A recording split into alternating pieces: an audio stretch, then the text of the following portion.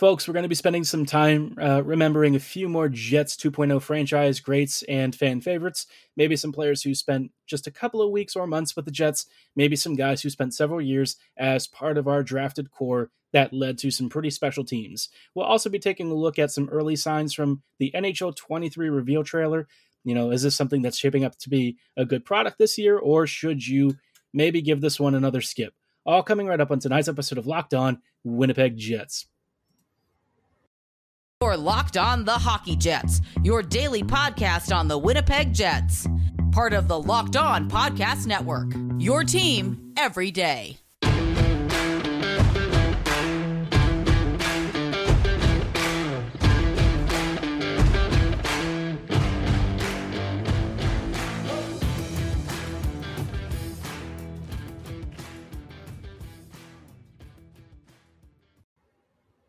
Hello, friends, and welcome to this episode of Locked On Winnipeg Jets, part of the Locked On Podcast Network, your team every day. I'm your host, Harrison Lee, an avid Winnipeg Jets fan and an online blogger. You can follow me on Twitter at HLivingLoco and at LO_Winnipeg Jets. As always, thank you so much for making Locked On Jets your first listen of the day every day.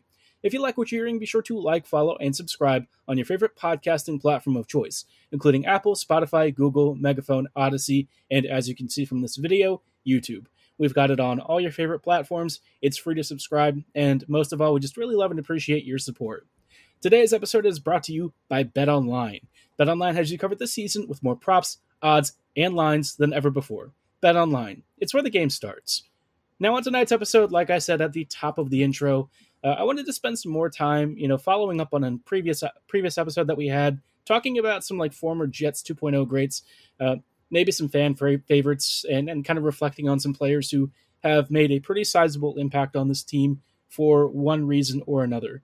Maybe they had something like a particularly cool moment, or maybe they were part of the original group of players that joined the Jets from Atlanta and really cemented that early version of Winnipeg back when the team finally came back to Winnipeg and really gave us a couple of really strong seasons. Now, the first player that we're going to talk about is one of those former Thrashers. And this one is kind of an interesting guy because I feel like a lot of people were very split. The last episode we talked about Dustin Byfuglien. This player was one of the two options, including Byfuglien, that Winnipeg was trying to figure out, who should be retained and which player should be let go in free agency, several years back. And that guy is Andrew Ladd. Now, Andrew, of course, was for many people, I think the epitome of an underrated gem of a player, somebody who had this, relentless work ethic. He was an extremely good forechecker. He was actually pretty physical, and he wasn't somebody who was afraid to sort of grind along the walls and really work hard on his shifts. And of course, he was part of this magical Ladd Little Wheeler line that was considered by many to be one of the more underrated trios in the entire NHL.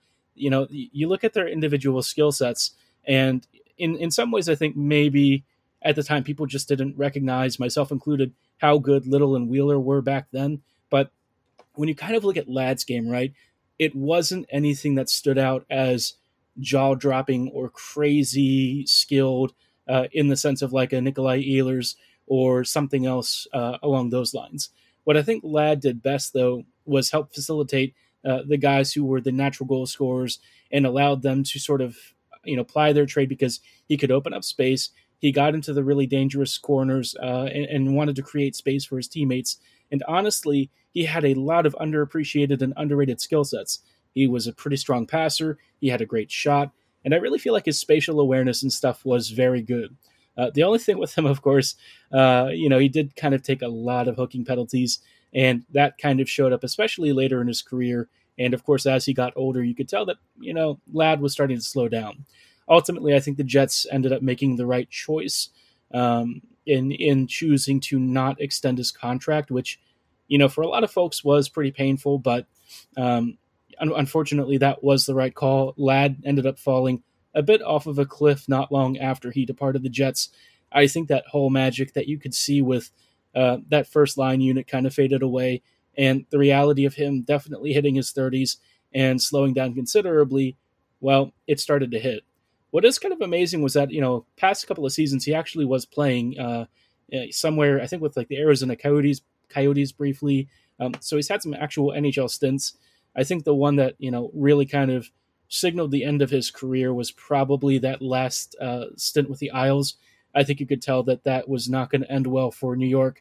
And, now he's mostly either in the minor leagues or occasionally getting some bench time with the big club. So, for all of the contributions, Ladd really was a nice leader on the ice. And I think a lot of people still have a soft spot for him. It's a shame that age did finally catch up to him, but, for the years that we got to enjoy him, he was a really fun player, and I think somebody that a lot of folks remember fondly. This next guy didn't really have that long of a stay with the Jets, but boy, did he make it count. And that was Lee Stempniak. Of course, he joined for that magical 2014-2015 run, and Stempniak basically has played for like every team in the league. I'm only half kidding.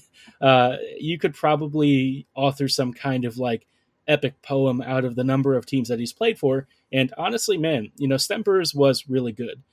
He contributed really timely scoring. He was a great space creator. He had a natural ability to sort of find, soft spots. I would say his game in some ways kind of reminded me a little bit of Matthew Perreault.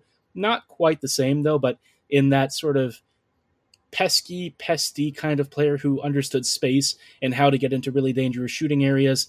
Stempniak was kind of that guy. He wasn't going to be like your most elite top line player, but if you're looking for really solid two-way skill with a nice scoring touch and, well, eventually the first Winnipeg Jets home playoff goal of the Jets 2.0 franchise history, well, Stempniak brought all of that.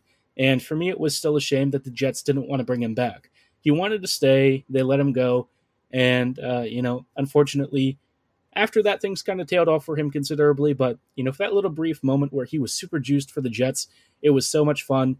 He was one of the first trade deadline acquisitions that I think really made a considerable impact in Winnipeg. And it's kind of one of those things that I wish they had brought him back. I thought he was really fun. I know that, after that, obviously the Jets core started to, tail off a bit, and we started getting some really interesting drafts. We ended up winning a lottery pick not long after that, but, it was a couple of lean years, and guys like Stempniak were kind of the bread and butter of cheap trade acquisitions that made the Jets such a wagon later on. So for all of those reasons, Stempniak always remains a little bit of a personal favorite for me. And I think, for a number of fans, he was a player that we all really enjoyed watching. But, unfortunately, again, his stay wasn't really long with the Jets.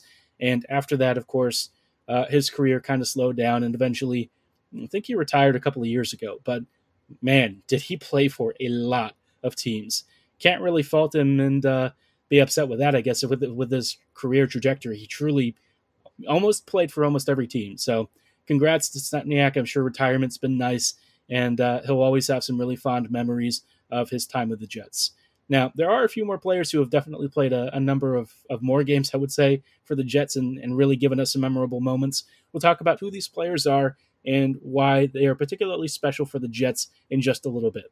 Before we go any further, though, I do want to shout out our friends at betonline.net. BetOnline is the fastest and easiest way to check in on all of your betting needs. Find all your favorite sports and events from the #1 online source for odds, lines, and games.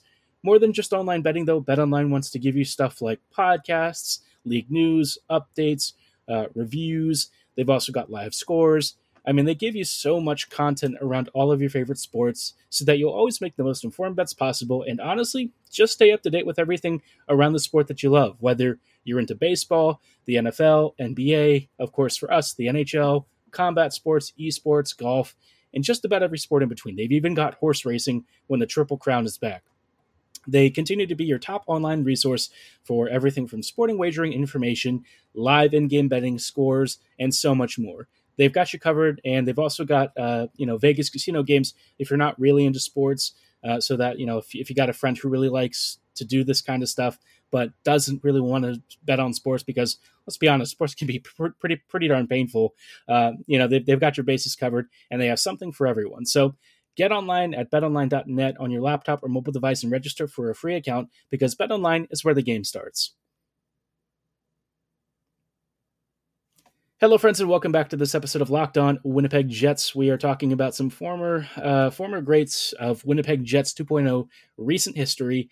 Most of these players have had a pretty decent tenure with the Jets. Maybe one or two were trade deadline acquisitions and didn't really spend that much time with Winnipeg.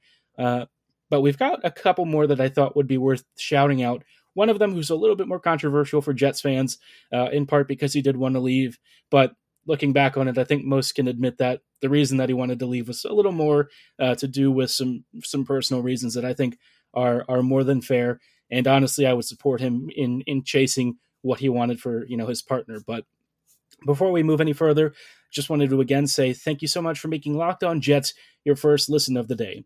Now, the first player that we're going to cover here is not going to be controversial. This one, I think a lot of people really liked. This guy, was one of the Thrashers that came over. A really hardworking, underrated two-way center with a great shot, naturally gifted offensive instincts. And honestly, the way that his career ended was really, really awful for Jets fans and for this guy himself. And I really wish, even though he was slowing down, I really wish he had gotten to retire from hockey on his own terms. Of course, I mean Bryan Little. Little for many years was one of those guys, again, kind of like Ladd, that didn't really get a lot of attention around the league. Now, I will say that compared to Ladd, I think Little was more of a play driver. I think his true skill and his offensive acumen put him at a level above some of the other players who came over. Bryan was just such a creative force, and when you paired him with guys like Wheeler, you had a really nice synergy of skill sets, and then you put Ladd on his wing, and suddenly you have this really physical presence that can create more space for Little to kind of do his thing. Bryan definitely was slowing down towards the end of his career. You could tell that age was starting to catch up, and he did have a number of injury concerns over the years. But all that said, it was kind of heartbreaking when that shot, tipped off of his helmet, and after that, he just wasn't able to play anymore. I think for me, that was probably one of the bigger disappointments, up there with Enstrom not getting to retire as a Jet on his own terms. I think that those two players for me, I wanted to see parting from Winnipeg in both good health and on good terms. And, neither of them quite had 100% of that. Little, I think, was very much a player who Jets fans found to be very industrious. He had a great work ethic. Folks loved him. He was a hardworking guy on the ice. He had really great scoring instincts. And it's a shame that he wasn't really able to fulfill the end of his career the way that I think he would have wanted to. But, for all the years that he did give this franchise, he was a steadfast rock down the middle. He gave Winnipeg some amazing goals. Of course, during the playoffs, the first time that the Jets finally made it, very memorable moments against the Ducks. Just a really fun player. And again, it's a shame that he didn't get to conclude his time with the Jets in the way that I would have wanted him to. But, it's cool to see him doing better. It sounds like he has been rehabbing and recovering pretty well recently. So all the best to Bryan. Hope that his recovery continues to move and progress. And I'm sure Jets fans will always treasure him for the many seasons that he gave faithfully to this organization. The second player, a little more controversial for folks. And of course, I mean Jacob Trouba, who actually just got named the captain of the New York Rangers. And Trouba, a lot of people were kind of frustrated with him because, he did hold out briefly, and you could tell that he wasn't really long for the Jets towards the end of his Jets tenure. And I think at the time, people were kind of angry because he was kind of signaling he wanted out and that he was hoping to move on. But it really wasn't an issue with Winnipeg so much as it was, I think his now wife was looking to advance her medical career and stuff. And unfortunately for him, it would meant, if he didn't leave Winnipeg, it would mean they'd have to be apart. And I think that distance is a lot harder on guys and players than people realize or want to acknowledge. And, the difference between like Winnipeg and where he was for a brief bit in Florida before going back to up in New York, obviously it's pretty significant, and that can be really difficult on relationships. It can be difficult with folks who have families. And so, had we to do it over again, I would have supported Trouba in whatever it was he wanted to do.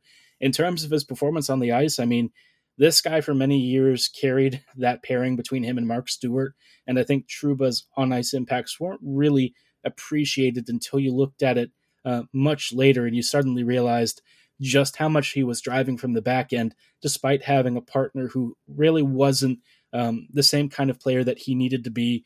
You probably needed two puck movers on that pairing, but instead, Stewart was very much a stay-at-home type, and people thought that was balanced, but I think it always kind of made Trouba have to work a little bit extra and a little bit harder because, Stu North was definitely the kind of guy who wasn't really providing a ton of off-the-puck support, and he wasn't really the kind of player who was going to be a prominent scorer or anything. And so, Trouba, once he got to play with Morrissey and stuff, you started to see some of those really interesting traits of his shine. There was this dominant right-handed guy with a great shot, great skating, great puck movement. The only thing that he really didn't seem to have was like a lot of a power play presence. But of the things that I could really complain about, I guess that's pretty minor. Obviously, once he got signed with the Rangers, he definitely was a little bit expensive in my mind, but I could see why they wanted to give him that big of a contract. And in terms of like a leadership and a voice in the room, it seems like he's a pretty stand-up guy.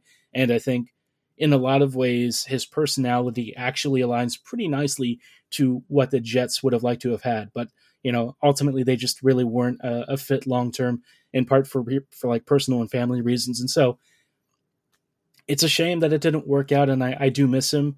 But, at the end of the day, it kind of is what it is. And the Jets still ended up benefiting from the Trouba trade in the end. And so, can't really be too upset about it. But it just would have been nice to have him, Winnipeg's defense these days, not superb. And Trouba, while he probably would not have been like the elite top pairing guy you were hoping for, still probably would have been better than what we've got now. But, Neil Pionk ended up coming to the Jets. Pionk, though, his last season was a little bit rough around the edges, to put it lightly, has given us one or two pretty fun seasons. And, you just hope that Neil can kind of recover his form and show us why, at one point the Rangers very much rated him highly. But, we're going to stop there in terms of some of the former players. If you have any more that you want me to cover, be sure to let me know in the YouTube comments below, or at my Jets social medias at HLLivingLoco and at LO_Winnipeg Jets on Twitter. For now, though, before we close out with some thoughts on the NHL 23 reveal trailer, I did just have one real quick thing I wanted to share with you from some really fine folks who are looking out for all of us and trying to remind us that drunk driving is unacceptable. You're hanging out with some friends and putting back a few drinks, and a few becomes too many. The evening's coming to a close, and you think to yourself, I'm going to go home and I'm going to drive. It's not that far. I can make it. Cops aren't going to catch me. No one's going to get hurt. How bad could things really get? Well, what's the worst that could happen, right? Maybe you have an accident. Your insurance premiums go up. Maybe you get arrested and you lose your license.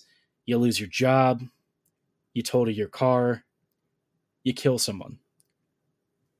Everyone knows about the risks of driving drunk, but the results are tragic and often deadly.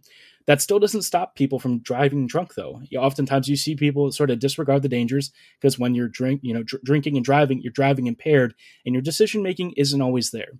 That's why police officers are out there right now looking for impaired drivers on our roads. They're trying to save lives.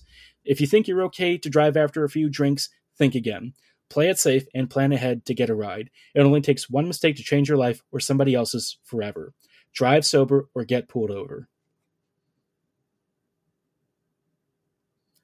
Hello, friends, and welcome back to this episode of Locked On Winnipeg Jets. We are closing out tonight with some real quick thoughts on the NHL 23 reveal trailer. I know a lot of you probably either play it or have played it, or certainly have members of your family who love Chell. And, recently I would say for me, the franchise has kind of stagnated over the past several years. It hasn't really felt like there's been a particularly big revolution in the game. I think the biggest change in the past couple of years has been the move to Frostbite, which they just did last year. But honestly, the game itself hasn't changed fundamentally.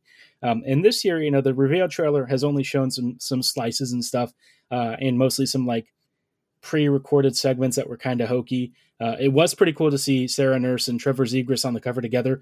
I thought that was certainly a cool thing. It sounds like women's hockey is going to be made a really big part of this game, and so I'm very happy about that. I think that is long overdue for the series.